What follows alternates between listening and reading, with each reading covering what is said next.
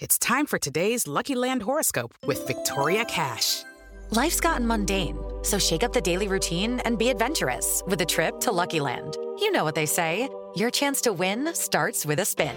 So go to LuckyLandSlots.com to play over 100 social casino-style games for free for your chance to redeem some serious prizes. Get lucky today at LuckyLandSlots.com. Available to players in the U.S., excluding Washington and Michigan. No purchase necessary. VGW Group. Void where prohibited by law. 18+. Terms and conditions apply. Hello, everybody, and welcome to another edition of the Bengal Tiger Podcast. I'm Matthew Bruning. Joining me once again is Shay Dixon for our Mailbag podcast. Shay, how are you doing today? Mailbag's back. It's back. And it was a busy few weeks. We were calling it like the busiest stretch in LSU recent memory, given it was like the bowl game, Dominic McKinley, a 5-star flips. You have an entire defensive staff fired. You hire Bo Davis. You land some portal commits, and I'm sure I'm missing something in there, but it was retires at this point. It was a wild couple weeks, and then we get to the Bo Davis to LSU news, which is massive. I'm sure someone in the mailbag is going to ask about it, but former player got his coaching career started here at LSU, and obviously had long stints at Bama and at Texas, and really one of the most respected D-line coaches out there.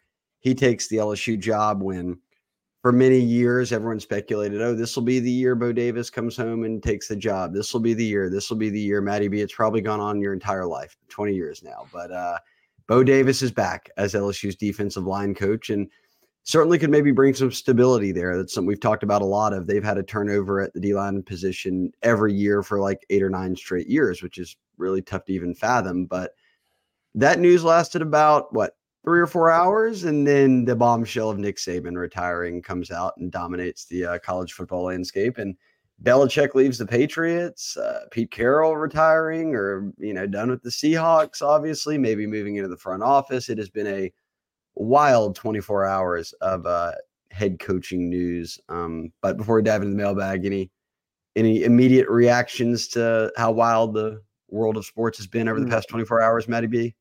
No, it's been, you mentioned Bo Davis. Wilson tweeted out the financials of it, starting at $1.25 million per year and escalates annually to $4.05 million as a total for 3 years. He also did a rundown of the defensive line coaches since 2015, and it was Ed Orgeron to Pete Jenkins to Dennis Johnson, Bill Johnson, Andre Carter, Jamar Cain, and then Jimmy Lindsey and John Jancic and whatnot. So Gerald Chapman in there at one point as an interim, who's been at Tulane. So it's been a long road to get to here. But now with Bo Davis signing a 3-year deal, maybe some stability in that stretch of a wild first week of the 2024 calendar for LSU. I should also mention they hired Blake Baker as the defensive coordinator away from Missouri. So much went on that I forgot about the DC hire. That's how busy we've been. Well, you and Billy did a great job covering that. I listened to the last podcast, and y'all hit on that at the end there. So I feel like we got that. And there's not a lot of – I don't think there's mailbag questions specifically on Baker. So if y'all are looking for Baker review, then go listen to the last podcast. Billy and Shay did a great job on that. I do think Bo Davis, trying to just to give my general sense, because a lot of these are specific questions about like – what's happening at defensive tackle. I think this was about as good as you could ask for. I think, Shay and Billy did a great job kind of outlining it throughout the past week, really, on the site, how important this was. And to get Bo Davis, a guy who had the amount of success that he had at Texas this past year, and obviously the past couple of years, I just think this is a home run hire on the defensive line, and you couldn't have asked for anything better. Yeah, no doubt. This is about as big of a hire as you can get when it comes to D-line coaches. So for Woodward and LSU and Kelly to be able to pull this off is a very big deal. But let's hop into it. Mailbag, first one of 2024, I believe. So yes, we'll see if we can make it under an hour. I'll try to move quickly here. But first question, Michael Gary Scott, who are some Bama players we may go after.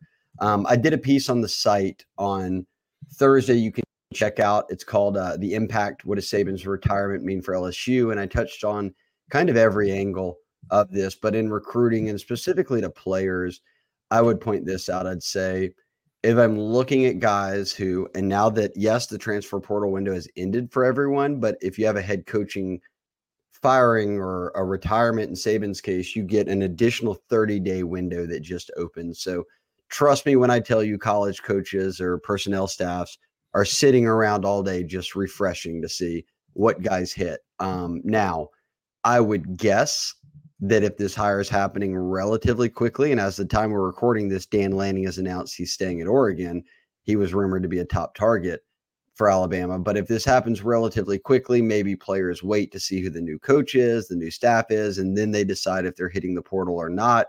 You've also got a spring window of 15 days where players can enter the portal after spring ball. So certainly LSU and a lot of teams will be monitoring Bama. I start with Louisiana natives, and look, Shaz Preston already hit the portal. We haven't heard a ton there at wide receiver, but he's a Louisiana guy. Kendrick Law is another who during that year, same as Shaz Preston, was part of that group that Kelly and the staff got hired in December, and they had a few weeks to recruit these guys before they signed with Alabama.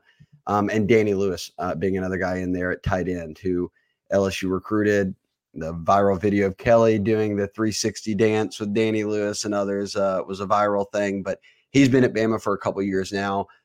I'll let you weigh in from a prospect side if you want here. And look, Trey Amos was a transfer out of UL, a Louisiana native that they went after last year. He went to Bama, didn't get a lot of run this year, but with Kool-Aid and Terrion Arnold going pro, it's likely that he could start there next season. They need two new corners.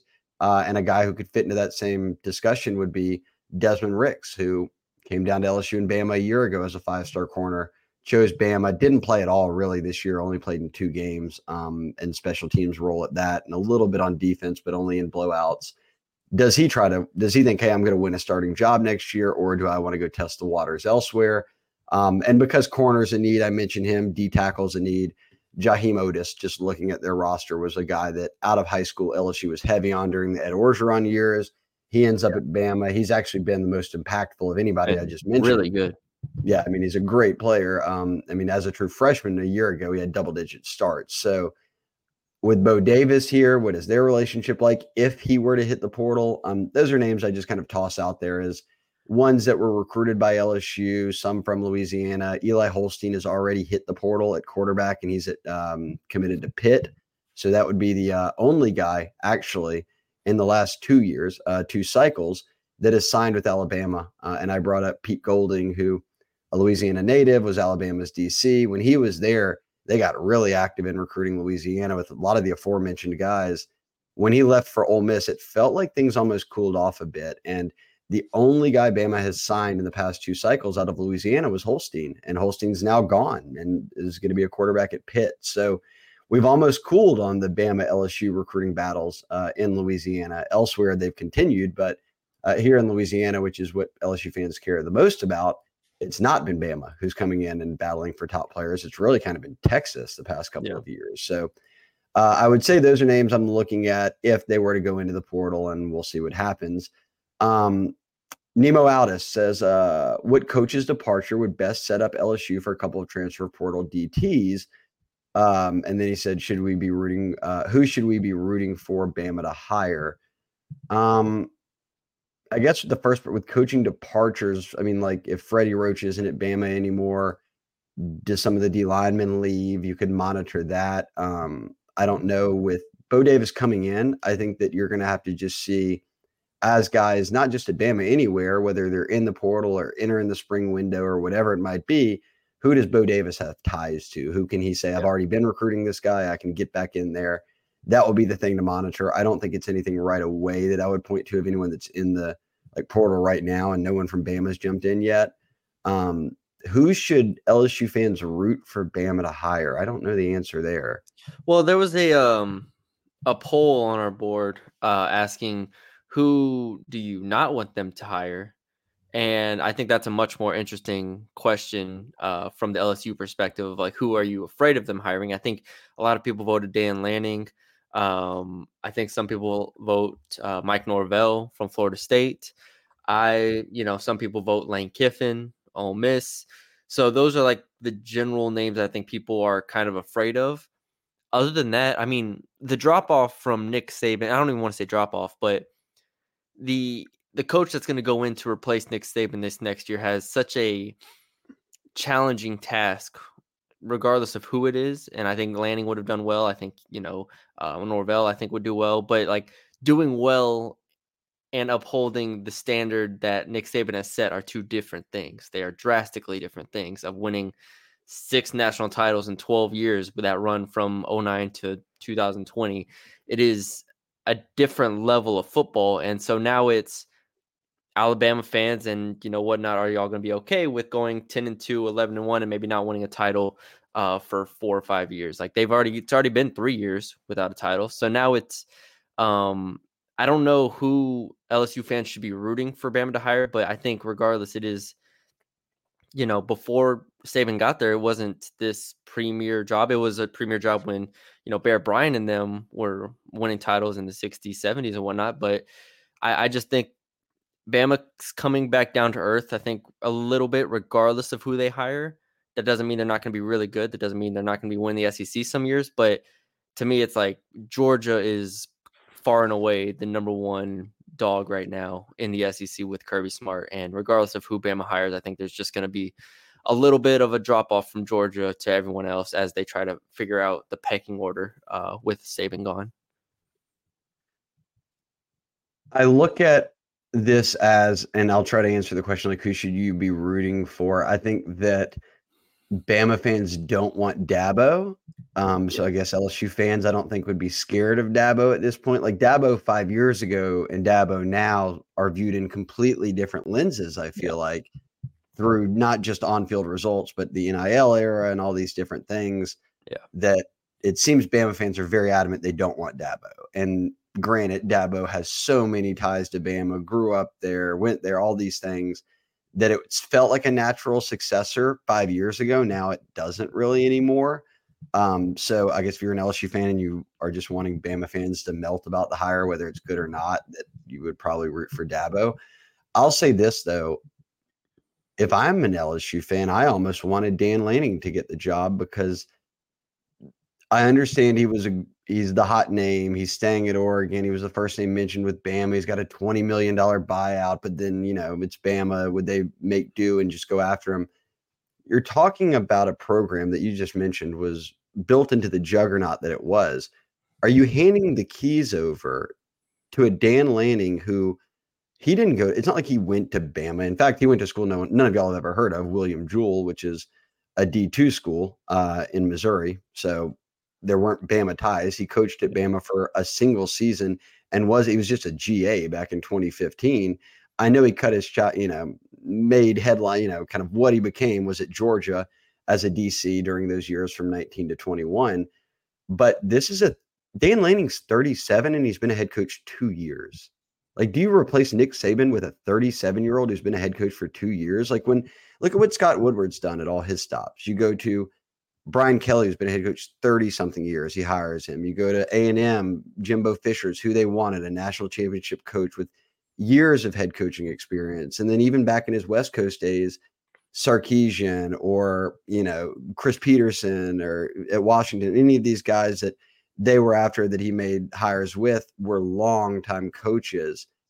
I don't think of Greg Byrne at Alabama. Maybe he wasn't all in on Lanning, but it just is odd to me that you go from the greatest of all time to giving the keys to the program to a 37-year-old who's been a head coach for 2 seasons. Like that doesn't, to me, jump off. Like every other candidate you mentioned, Lane Kiffin has 14 times the experience that Dan Lanning has, let alone the Norvells of the world and Dabos and anybody else you might want to mention. So that was my initial. I was surprised that Lanning got all of the initial buzz. I think Norvell would be a good hire. Honestly, like Steve Sarkisian, which I don't know if he'd leave Texas for Bama. I think like you might prefer Texas just resource wise. And now you're going into the SEC. Sark would be an interesting one. Kiffin, like we mentioned. Kalen DeBoer, I'm just looking at the odds right now on the betting odds. And look, I know people aren't as familiar with DeBoer, but what he did at the D2 level, I mean, I think is his career record if you Google it, right? I think he's lost like 17 games ever. Yeah, it was some crazy like 111 and 17 or something along those lines of a record from D2 to Fresno to Washington.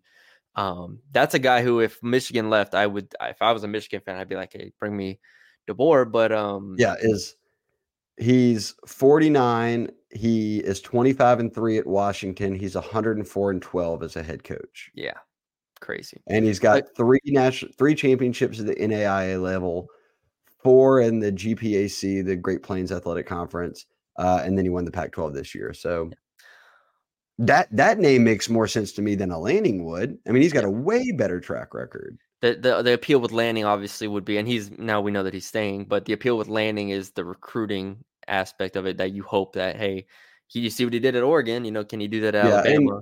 And he's got the footprint of being at Georgia, being at SEC teams. DeBoer does not have that. He's the closest he's been to down here is probably his time at Indiana for a year in 2019. So Norvell's an interesting, like if they actually go after Norvell, I think they could get Norvell, just because Florida State, considering what just happened to them this year, and the ACC's trajectory as a conference right now, that wouldn't shock me at all if all things were equal. If I'm Norvell, I'm taking the Alabama job if there's an opportunity there. But there's a lot of names. And he's been the head coach at Arizona State, Memphis, Florida State. So that's a long track record of that you can look back on. So a Norvell would make sense to me.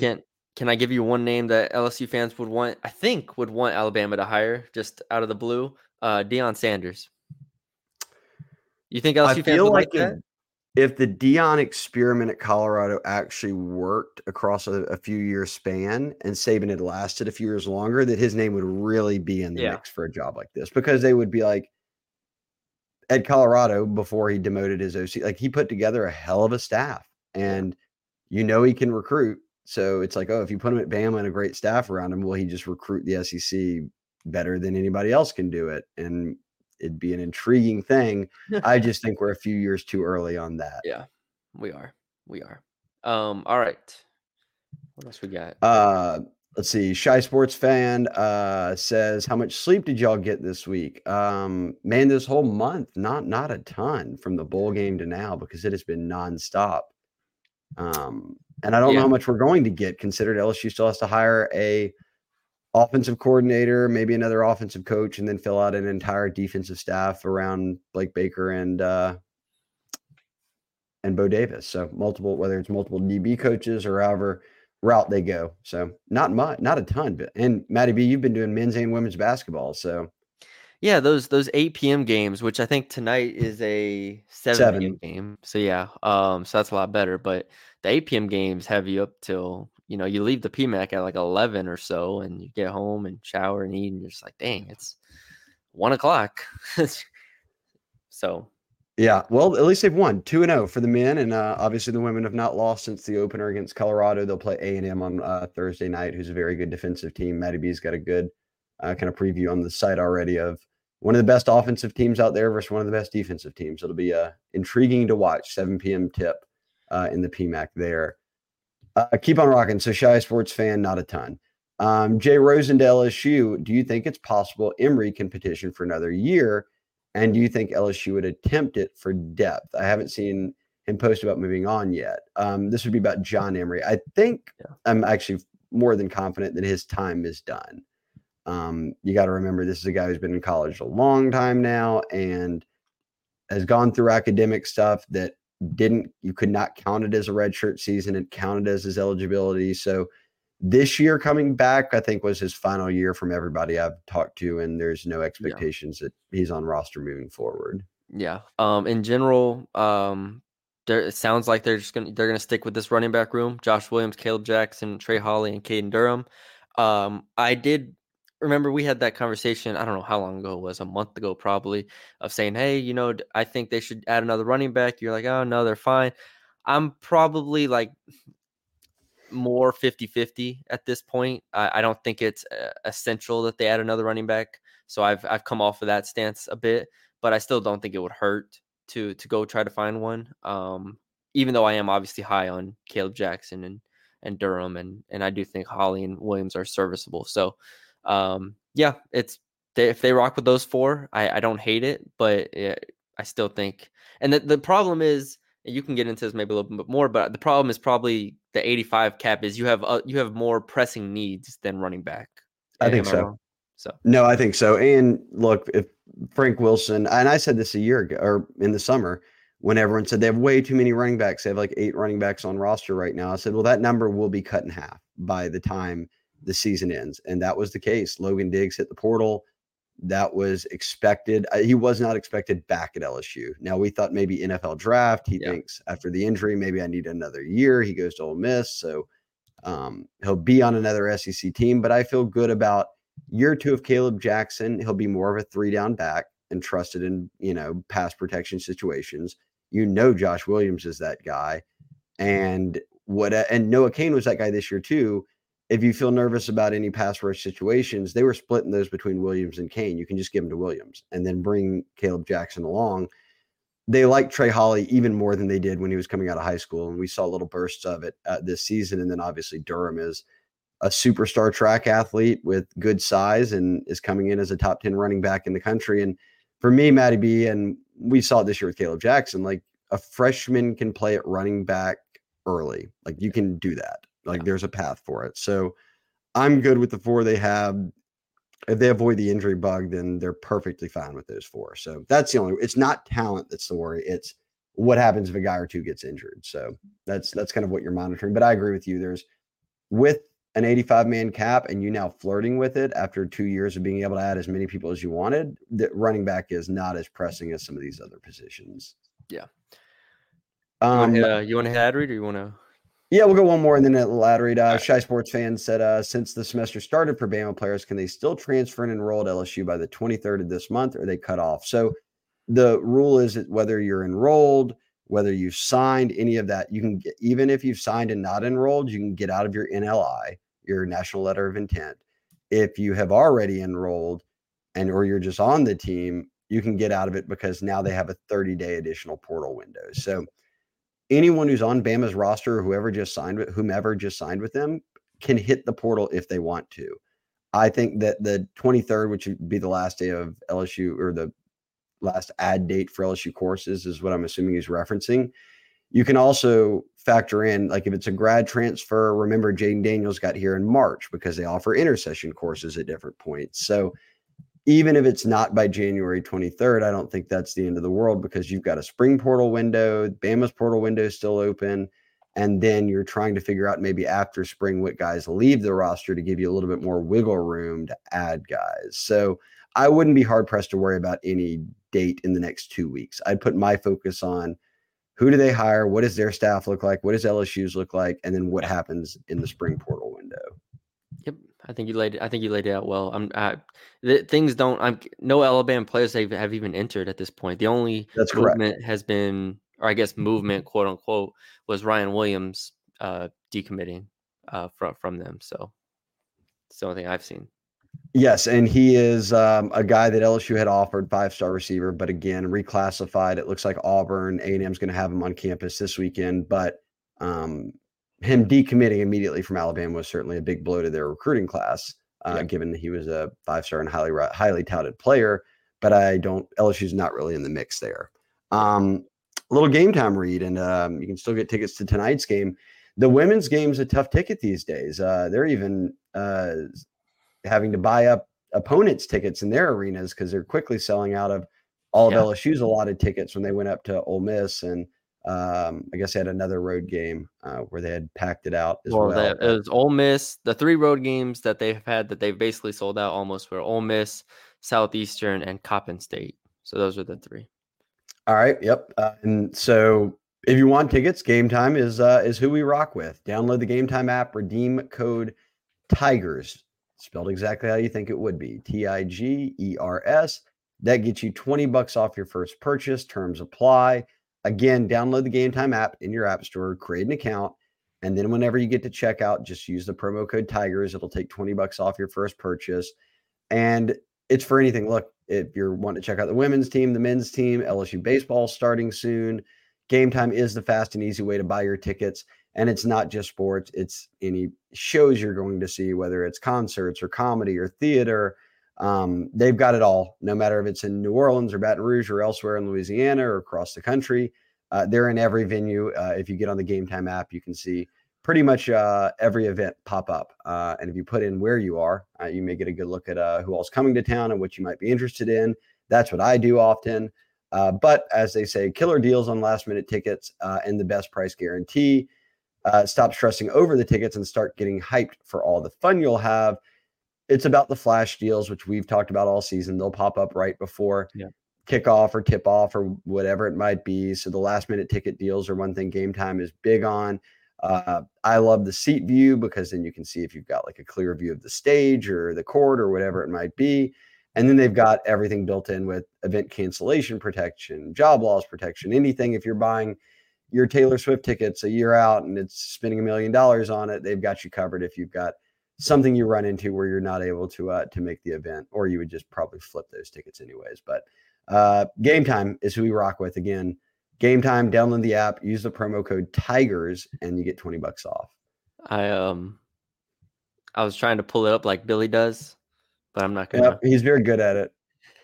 I mean, I could, but it's all right. If you watch on YouTube, Billy, when he's on here and does Game Time ad read, he's got the whole screen figured out. He's jumping tickets around. He's showing you best deals. You'll just have to trust me and get on there and my voice lead the way on this one. Here's Drake and J. Cole's concert.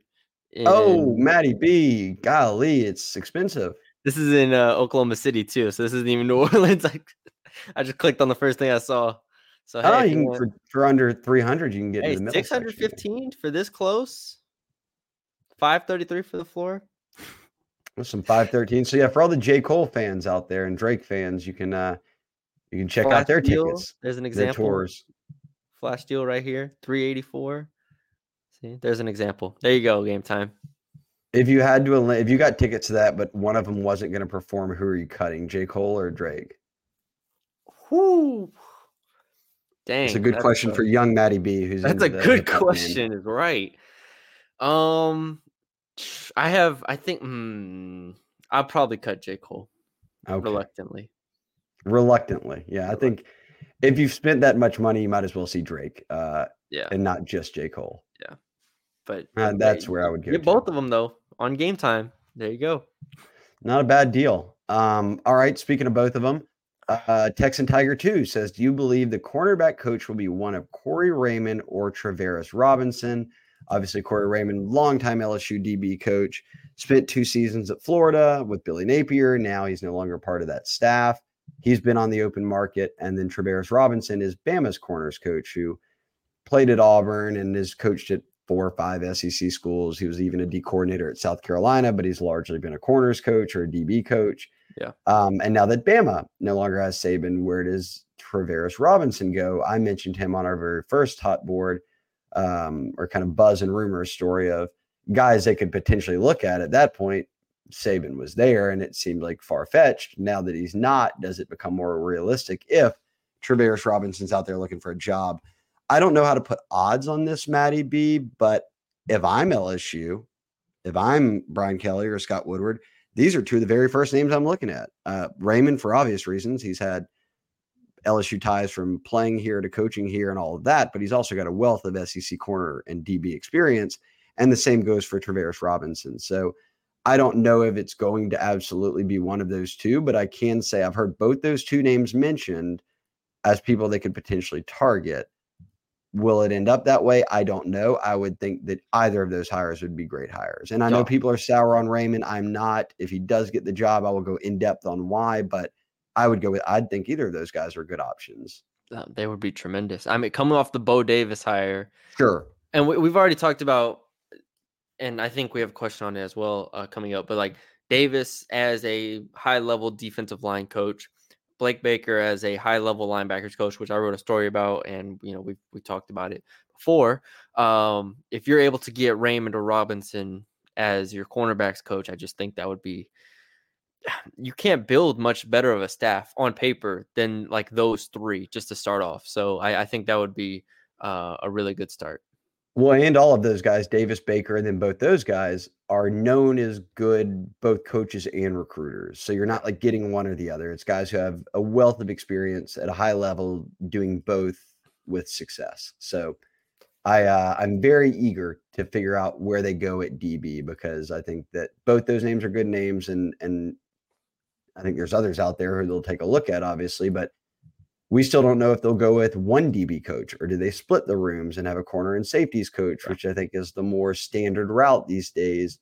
All of that comes into play, but I do for Texan Tiger, I'll tell them I like both those guys. So I think if you're an LSU fan, you're more than happy with either of them. Shy Sports Fan asked again, the current DT situation with signed freshmen and transfers. So he's sort of just the big picture here. Matty B, this has been the talking point on the board for good reason, because Brian Kelly talked in December about signing a JUCO player in Sean Washington at DT, but not having now granted, since then they flipped a 5-star in Don McKinley from Texas A&M, but not taking a big DT class. They had only signed Demarion Johnson in December, a high schooler out of Westgate here in Louisiana, New Iberia guy. And it felt like, okay, is that enough? And Brian Kelly said, we feel really good about retention right now. That's what we think we can do. Well, we look up now and Mason Smith has gone pro, Mekhi Wingo's gone pro, and Jordan Jefferson is out of eligibility. Those three guys right there, Matty B, and I'll start from the top. Mason Smith led the D tackles with 532 snaps played this year. Jordan Jefferson, your man crush out of West Virginia that you accurately called ahead of the season as being a major impact guy, was probably the biggest impact guy this year, given Mekhi Wingo had to play hurt through a lot of the year and then missed games. He was second with 379 snaps, then Wingo 344, then Guillory with 238 snaps. Guillory obviously has eligibility remaining, so Bo Davis coming in, all signs obviously point to Guillory coming back. That's that's your starting point. Your one guy with the most experience is a nose tackle in Guillory. He played over 200 snaps. It was his best season to date. But from there, and I'll let you take it after this, Jalen Lee, who told me he plans to return, and he had played at Florida a good bit, but did not play a lot this year here, given those guys dominated the interior reps, played 52 snaps. He'll be back with Guillory. Tyjee Hill, 45 snaps. He's in the portal. Fitzgerald West, 7 snaps. He's in the portal. Preston Hickey was a preferred walk-on at Oklahoma State, 3 snaps. And then Bryce Langston, who they signed many years ago, 3 snaps. He hit the portal.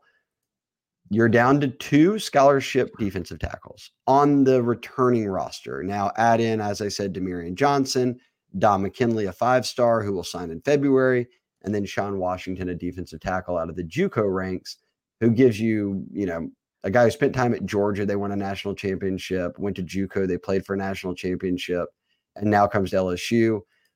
What do you make of the room? And I think another important thing here is, how does Blake Baker use his DTs and nose tackles? What is their look this year? Yeah. In Missouri, I think they did play kind of like a 4-2-5, which isn't all too dissimilar from what LSU kind of ran this year. So I do think they're going to need a lot more defensive tackles and a lot more quality. You look at what Bo Davis did at Texas, and in my opinion, I think we have a question about this as well, but in my opinion, his biggest thing was development. And I think development at defensive tackle is arguably the most important thing. Obviously, you have these can't miss 5-star prospects that come in that, Alabama's gotten in past years. Georgia obviously has gotten, Clemson back in the 2010s had gotten, but Texas this year with Tavondre Sweat and Byron Murphy, those are 2 guys that were basically 3-star prospects, and to develop them into the players that they were this past season for Texas was tremendous. So the question I have isn't about the long-term success of the defensive tackle spot. It is about what you can get in 2024. And with that being said, I think you need to go find another Jordan Jefferson. I think you need to go find another immediately guy ready to play immediately, and whether he has 1 year left or 2 years left, it doesn't really matter to me. You need to give Don McKinley a chance to get his feet under him.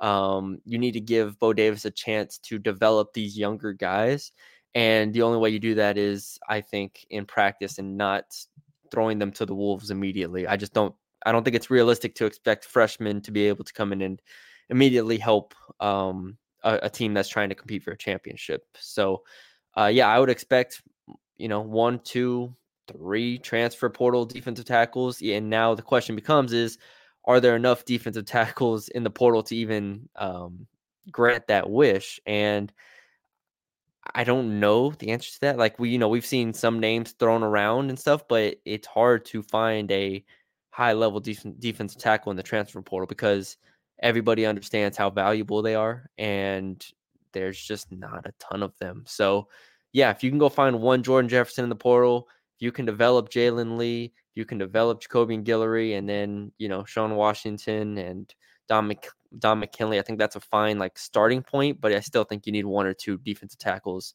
from the portal just to try to supplement a year as you try to develop. I'm with you. And Jordan Jefferson didn't cost an arm and a leg. It wasn't some big NIL play. It was just a good eval at a position where a guy came in and made an impact. And maybe that happens in the spring window. Yes. We'll see more guys pop up, and certainly we'll see. I think really where we will find clarity here is when Bo Davis is here with Blake Baker and they can go over who they have, what they want to do. I know people have asked about moving guys inside from DN because they really are. They're stacked at DN and Jack linebacker. It's the DT spot that's giving them some trouble here. Yeah, Paris Shand is one that everybody has kind of assumed. If you need him to bump inside, you can. And I agree, but there is a different, as we know, there's a different body composition to when you're playing one of the defensive tackle spots compared to where he was really good at defensive end this year. So I think Gabe Rutherford I prefer as a defensive end, as more of like a Savion Jones type. He's a strong side D end. Yeah, I don't think he's a defensive tackle, so that's the only one that I think could possibly be like a flex from the recruiting class. But other than that, I still think you're gonna have to go get a defensive tackle in the portal. All right, I'm with you. So we'll monitor it, and we'll see again when Bo Davis gets here. And he gets with Blake Baker and he gets a feel for who's in the room. He's going to decide what they need and he'll go after them. So we'll kind of put that one on pause for a minute here and figure it out maybe later on in the coming months. The next question comes from Cairo Tiger. Make a bold prediction. Who are the top 3 receivers for LSU in yards next year? And what could those numbers look like? Receptions, yards, touchdowns for the top 3. I like this question. Do you want to go first? Should we go one by one? What do you want to do here? I'm looking it up now. I'm looking up. I'm not looking up this year's stats. I'm looking up 2 years ago stats to try to get a little bit more. That's what I've got the page pulled up to. You're not going to get this year's stats. Yeah. So you're not going to have 2,000-yard receivers. I don't think. I don't think so either. I mean, if Nuss throws for 3,000 yards, which is roughly what Daniels threw for in 2022, I think you get a more accurate number. Top 3. All right, in no particular order, I'm thinking Xavion Thomas, Kyron Lacey, and the third, Chris Hilton. Yeah, sure. Right? That's the third, right? So Xavion Thomas, Chris Hilton, Kyron Lacey as your big 3, assuming everybody healthy. Number 1, I'll go Kyron Lacey, finishing with close to 1,000. 2, I'll go I think Xavion fills that Malik Neighbors role quite nicely. I don't think he is Malik Neighbors, but I think he fills that role and he's versatile enough. So I think he gets catches. I don't know about the yards, but he'll probably end up with like 600 yards or so. And then Chris Hilton, big plays, probably ends up with like 30 catches for 500 yards or something like that with some touchdowns. So those would be my top 3. I know a thing you would mention here would be how much does the tight end production take away from the receiver production, because now with Garrett Nussmeier, as we saw in the bowl game, I mean, Jaden Daniels this year didn't need Mason Taylor in the passing game. He leaned on the receivers, and when instead of throwing it to Mason Taylor for 8 yards, Jaden would just run it for 8 yards or more most of the time. Garrett's going to stay in the pocket, so he's going to use the tight ends, and they've got Kamorian Pimpton, and they've got Tradez Green coming in, so you've got weapons in addition to Mason Taylor. How much do those guys eat up? But I think you could almost negate that or just call it even on what Daniels was taking away from the passing game with his legs, and even more so with his legs. So I guess I won't try to skew the numbers in my mind any differently if the tight ends are going to get more yards, because I think that obviously Jaden ran for so much that took away from maybe what the receivers would have. I'll go Kyron 1. I like getting that close to 1,000. I'm not sure if he hits it, but close to 1,000. And I think, look, 2 years ago in Jaden's first year, Malik went for over 1,000, but he only had 3 touchdowns. It was like mind-boggling how that even happened. So I think that your leading receiver is going to have more than 3 touchdowns. Is he going to have 17 like Brian Thomas did this year to lead the NCAA? Probably not, no, but I could see someone flirting with double-digit touchdowns, like getting near 8 or 9 on the year, and if not hitting 10. I'll go Kyron Lacy 1. I'll go Xavier 2 and Chris Hilton 3. And I think that Xavier and Chris Hilton's usage might be different. Like Xavier might catch more balls than Chris Hilton, but Chris Hilton's got an explosive element and deep threat to his game that he can stack up yards and touchdowns quickly. So give me that order. I will also say we don't know for sure what the finalized roster looks like because they're still kind of flirting around with receivers this weekend. Liberty's receiver, CJ Daniels, who's in the portal, will be on campus for a visit. He had 55 catches, went over 1,000 yards, and had double-digit touchdowns for Liberty with Caden Salter playing in that in the Chadwell offense this past season. So I don't know if they get him or anything like that, but something to keep in mind is they could still potentially add a receiver that comes with a lot of production beyond just Xavier Thomas. Yeah, and I do think unlike this year again was an anomaly in a lot of ways, but I think Lacey is number 1, but 2 through 5 I think will all be relatively close, like between 400 or 300 and 600 yards. You'll have like 4 receivers in that range, and that'll include probably like a Mason Taylor. I think Shelton Sampson could get to 250 or 300 yards if he comes ready to play this offseason. So yeah, guys like that, and like you said, they could add another name. So I think that's a good early look at the receivers position. All right, that'll work. Moving on here. J87 with a few questions here. General thoughts on how the staff shaped up so far. Are BK's hires this go around different in any way from the previous 2 years? I would say definitely. I mean, Bo Davis has got a wealth of experience that you haven't had in the D-line coach in a number of years here. If you're not counting what's his name, who they brought in mid-season to help out. Pete Jenkins. If you're not counting Pete Jenkins, who would have ever thought Pete Jenkins outlasted Saban? Pete's still out here coaching. Come on, Nick. But yeah, I think that you get a lot of wealth of experience there. Baker, for me, I would say is definitely different because House was coming from the NFL. Baker's coming right from an SEC school after being at LSU, now a coordinator 2 years in a row with top 40 defenses. And I've said this before, Matty B, I don't think there's a right or wrong here because I think it's how just staffs work. But LSU's had a run of coordinators in Matt House and Chavis and Aranda, who X and O's wise were very highly regarded, but were not thought of as like ace recruiters. In fact, they were spending their time by design, coaching and developing, doing all these things. Blake Baker will be recruiting just as much as he is coaching. And he's young. He's got that in him. He wants to do it. And now he's back in Louisiana where, a Houston guy who played at Tulane, spent a long time at La Tech, and he knows the state and certainly knows how to recruit. So I would just say initially off these hires, I'd call them different because they seem to me like the floor is a lot higher than the prior hires. I think there is an increased sense of urgency with these hires. There's these are names. These are names. These are swinging for home runs. This is no longer, and I mean, I think Matt House, when he was hired, I thought, had the resume of a good hire. I don't want to say that was a bad hire at all. But then you look at just the defense staff as a whole, you could argue those are, you're getting on base, you're setting a foundation potentially. You're trying to get with guys that either he had a history with that he's known, or guys that are maybe up and comers in the business. So I think this time, like you said, these are names, these are home run swings. This is an urgency that I think can only be realized when you have a Heisman winner at quarterback and 2 first-round receivers, and you end up not making a New Year's Six bowl game. You end up having 3 losses on the year. Yeah, you go back to Florida and play in the Cheez-It Bowl and the ReliaQuest Bowl. I mean, that's urgency. That is what builds the urgency to say, all right, there's no more singles, there's no more doubles. if we're going to win a championship, if we're going to beat Georgia, if we're going to beat these teams, we have to have home run hires.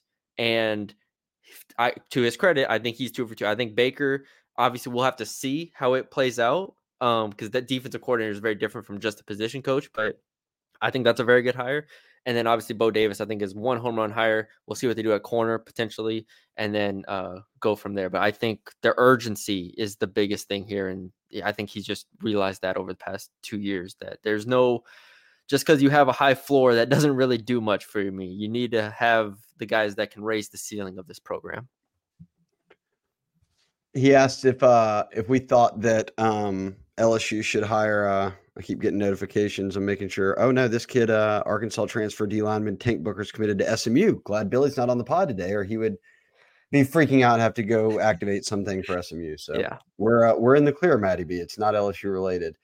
Next question from J87 though was: do you think LSU should have a D line coach and an edge coach? They've hired Bo Davis as D line coach, but as we've reported, Blake Baker still likes Peoples, who was the DN's coach or the edge coach at Missouri with him. And he had been talked about, if Bo Davis didn't come, maybe he would coach D-line. If Bo Davis did come, maybe he comes as an edge guy or a jack linebacker coach. That was a position Kelly split up previously. Do you like that? Do you think LSU should split those positions? It's kind of a similar debate maybe to splitting corners and safeties.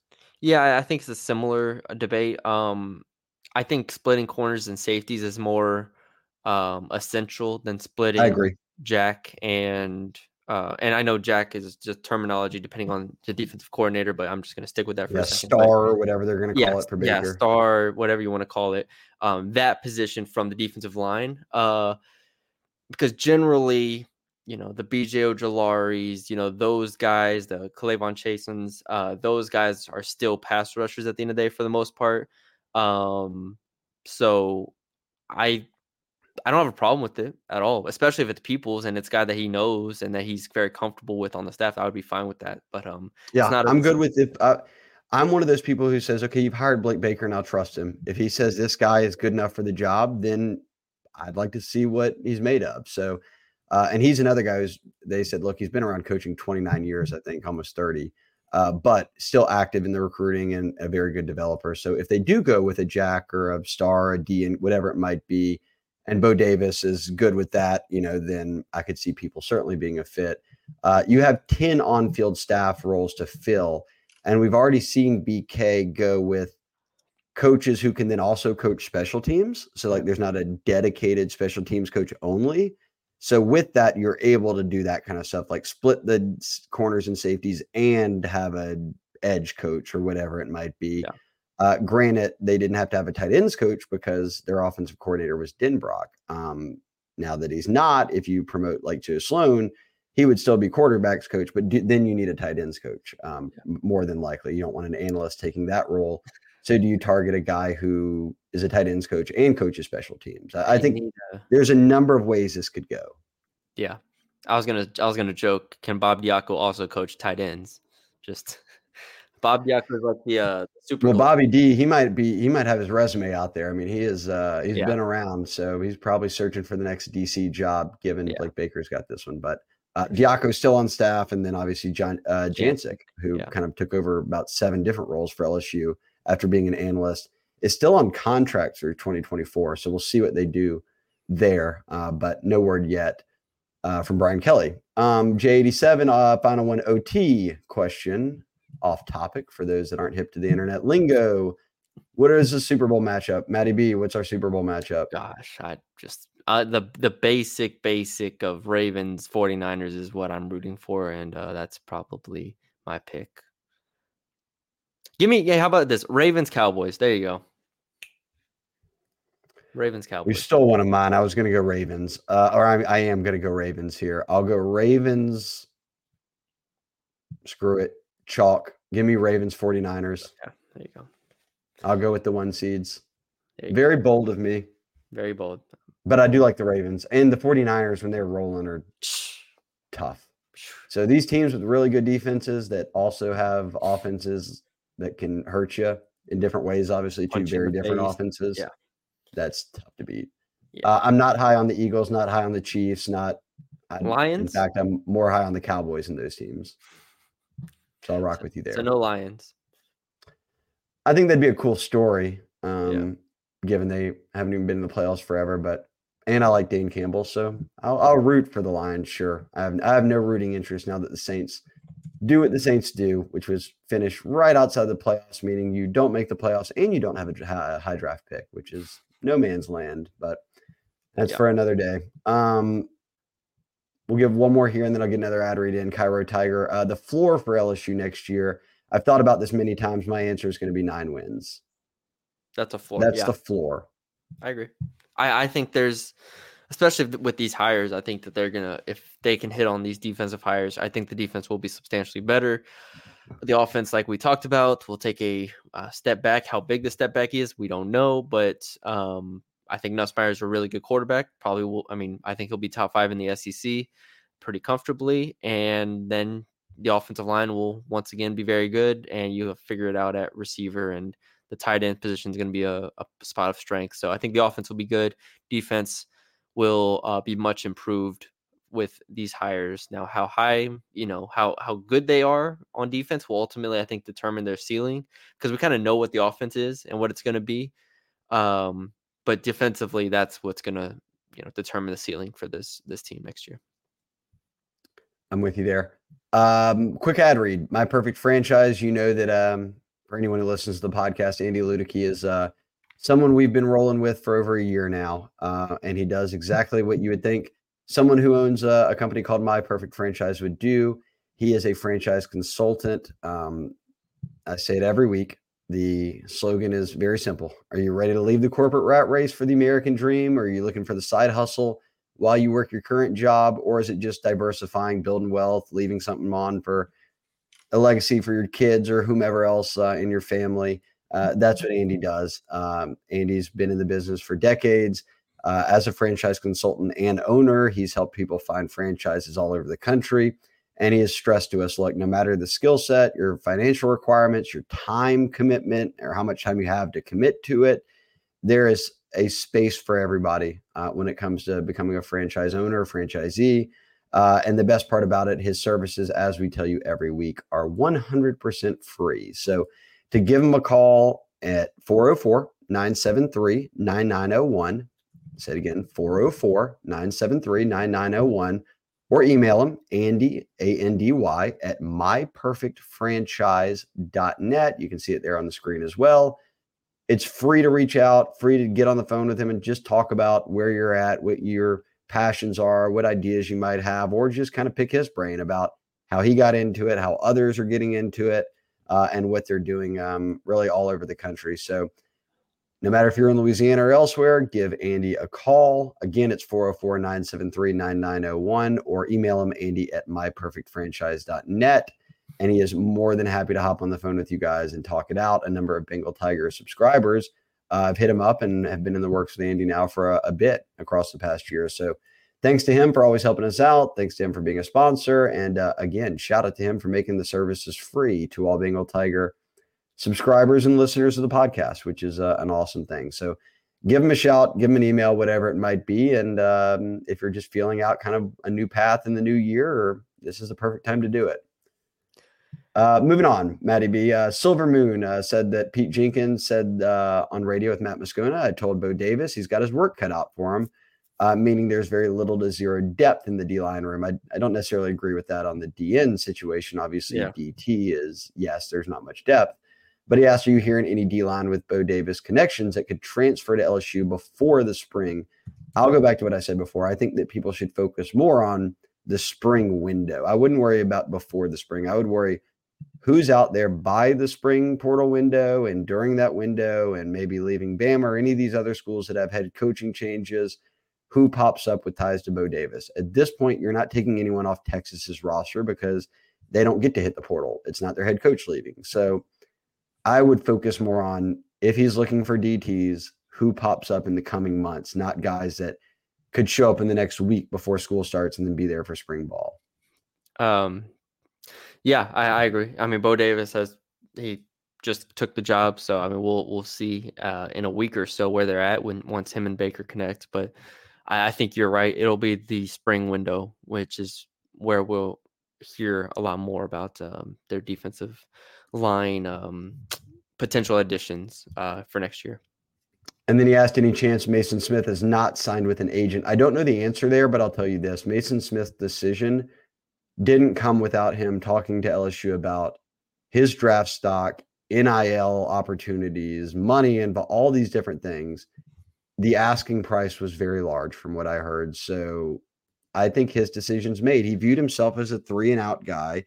He got healthy on the back end of the year. He feels like he can go into medical testing in the combine and get good results back. So no matter how LSU fans view it and if he's ready or not, Mason Smith views it as he's ready. So could Bo Davis, if you've not signed with an agent, you can still take your name out of the draft pool. You have until the 15th to do that. So it's only a few more days to right now. And look, it could change and I'll change my stance then. I don't expect Mekhi Wingo or Mason Smith to be back. And that's no knock on Bo Davis or anything. I think both those guys see this as their chance to go pro. I agree. Yeah, so Silky M, is LSU back? I love this question. Maddie B, is LSU back? LSU's back. This is a good hires. Good start. Blake Baker and Bo Davis. Good start. I'll go results answer here. Maddie B, what you got here in 21 to start covering, but you watched the entire 2020 season. Those were back-to-back 500 seasons, and 2021 was the first losing season since 1999. That's when Jerry DiNardo got let go, and they bring on Nick Saban. And now, many years later, Nick Saban's retired. We've come full circle. But if you've gone from back-to-back 500 seasons and you've won 10 games in your first 2 seasons, I would consider that back. Like LSU's rightful place in the SEC with the talent they have at their disposal and the coaches and the administration should be a 10-win team. So, yes, I would say that they're back. They have won 10 games in back-to-back seasons. Yeah. We're on the same page there? Yes, we are. Noah Long, 88. It might be a first question for him. How fast can we expect Bo Davis to turn the D-line room around? And what's the D-line ceiling for 2024? Maddie B, are you in panic mode here with the D-line? Like everyone else, I think, views it as they can't field a D-line. If they don't get any transfers, I do think it is worrisome on the defensive line here. I think it does lower their potential for 2024. I think it would just put a lot of pressure on the rest of the front seven, the linebackers, defensive ends, the jack or star position, whoever's out there. Not to mention the secondary. So if they don't get defensive tackles, I struggle to see a world in which the defense is playing at a level where you can compete with some of the top teams in the country. I know, you look at some teams and, some teams are able to do it where they have a defense that maybe isn't great. Washington had defensive end talent, I believe, and cornerback talent. I don't know if they had defensive tackle talent. Someone can correct me on that. But overall, Michigan, Texas, Alabama, Georgia, Oregon, like these are teams that are built with offensive and defensive lines. And if LSU doesn't add at least one impact player at defensive tackle, I think that they're in for I think it would be a tough year. Okay. I feel really good about their end spots. Again, I don't know yet what the tackle positions will hold. I think that you should at least have some hope that a guy like Bo Davis has been around long enough to where he can help figure it out for you. And then you've got Baker as a DC who can help figure it out for you. So they're not lacking in that department. No, the coaching will make a substantial difference. I do believe that is the case. But ultimately, I think if they don't get a impact player for this year, you're not going to really see the impact of Bo Davis, I don't think, until 2025. Like, I think that's when you'll be like, okay, this is Don McKinley as a sophomore. This is what LSU's D-line should look like. Exactly. That's fair. Simpsonville Tiger, which football games do y'all hope to attend away this fall? I almost feel like I start and end with Vegas, baby. Oh, yeah. Southern Cal. I'm a little Lincoln Riley, Brian Kelly to kick it off in Vegas. Matty B, we sent you on the road last year. You got to experience your first Bama game in Tuscaloosa, which was the last Saban LSU Bama game. So you can file that one away. Hold on to your credential. Frame it. Would do whatever you want to do for your keepsake there. You've got it. I think I have it somewhere. It's somewhere. They lost, so I don't know how much you'd want to keep that. I have the Florida State one behind me right there. They lost that one too. I know. Get some dubs up there, Matty B. Well, you're there. Your dubs are in the women's champs March Madness stuff. Yeah, I got the March Madness ones. You were in the building. Which I think is. I would say one that jumps out to me is South Carolina. I've never been. There's my women's basketball one. Williams-Brice Stadium. There you go. He's got it right there. Yeah, that's my women's basketball one. A&M is on the road this year, so that's an easy one for me. I've been there many times, not going back. Sit in Houston, and I'll go cover that for us in October. But that's the only one. That and I guess Vegas are the only two. I mean, Florida, at some point, I'll go back, but we'll see. November 16th. We'll see what that holds. Fayetteville's cool, but been to Arkansas, I've been to Fayetteville, been to Florida. I've been there. I've been there because North Texas got the win over there. There you go. And so and then the only other away game would be South Carolina. And then they have a neutral site USC game. So I like that the first two away games are the ones that I'm eyeing. And then Matty B is going to check out the A&M one, he said. So JG Wentworth, I'm about to have to just roll right through roll through them while I put back up the credentials that I just knocked out. He said you asked for it, ... which means he's coming with 6 questions here, but I'm just going to go, and 3 of them are the exact same question. Is Brian Kelly going to Michigan? No. Is Corey Raymond hired? No.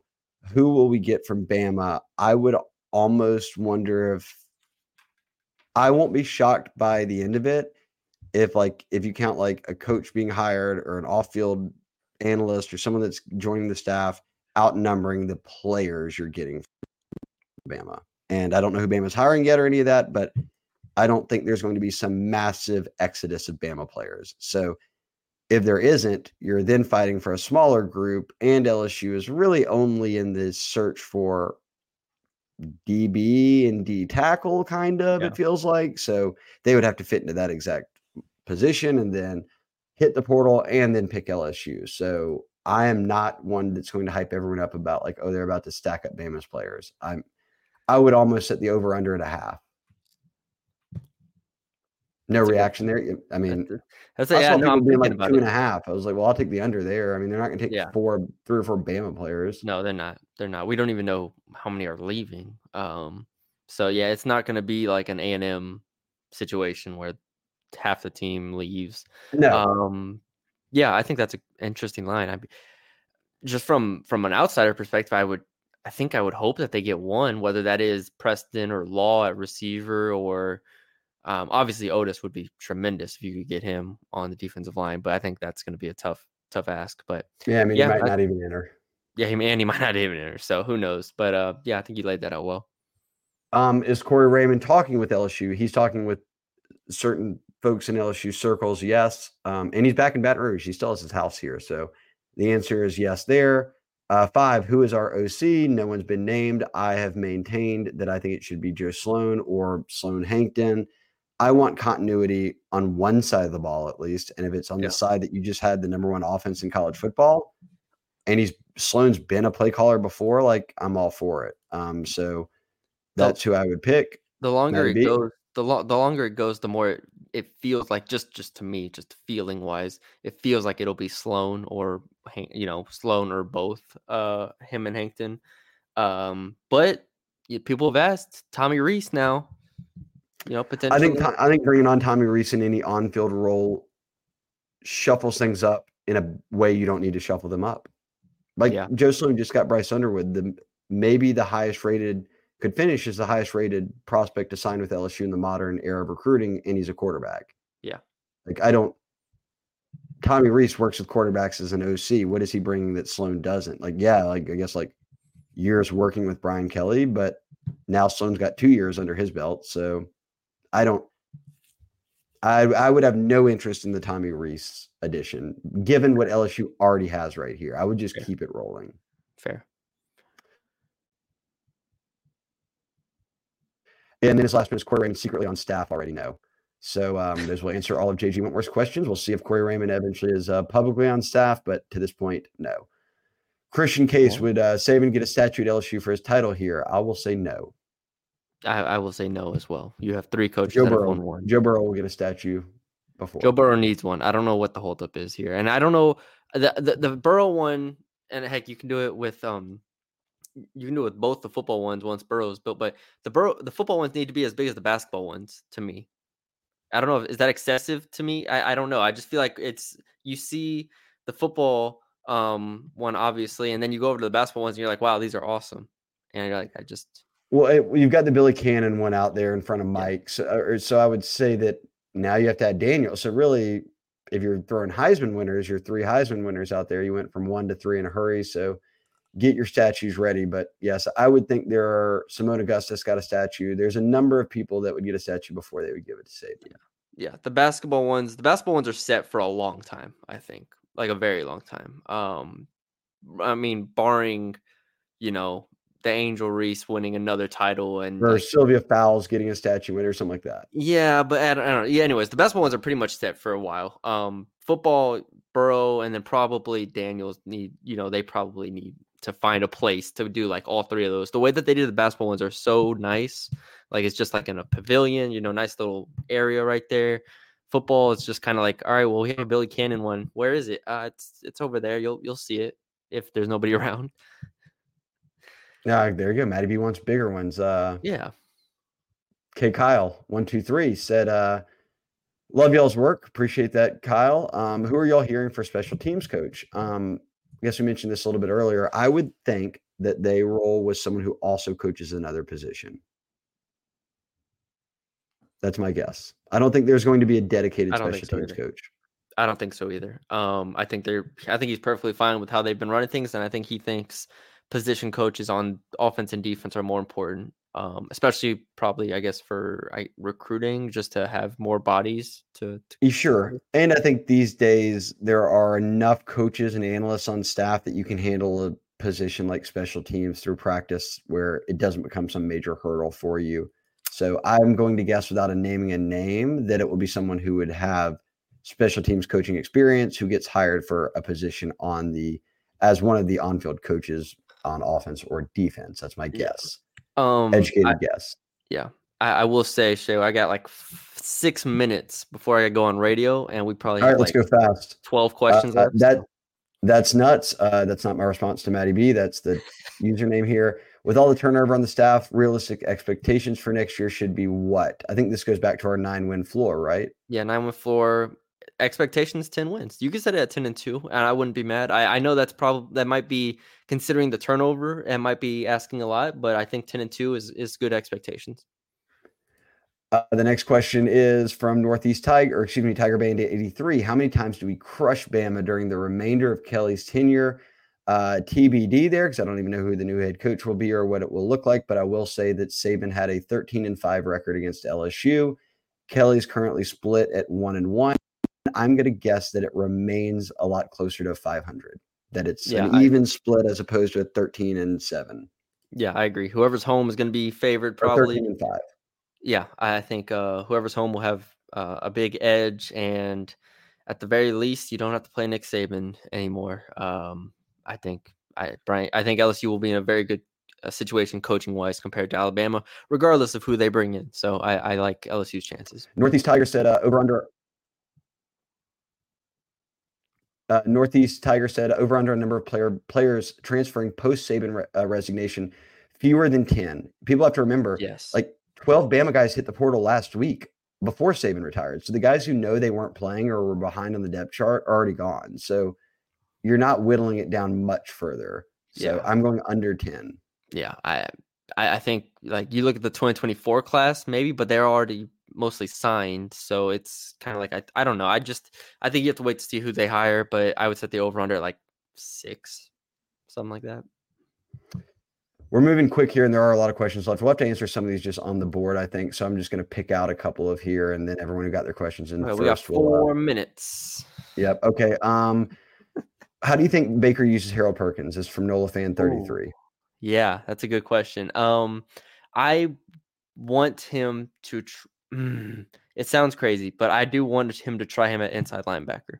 I think Harold Perkins resembles Hopper at Missouri quite a bit physically, both about 6'1", 6'2", 220. I think they both have really good explosiveness. Hopper was an all-SEC first team or second team selection this past year.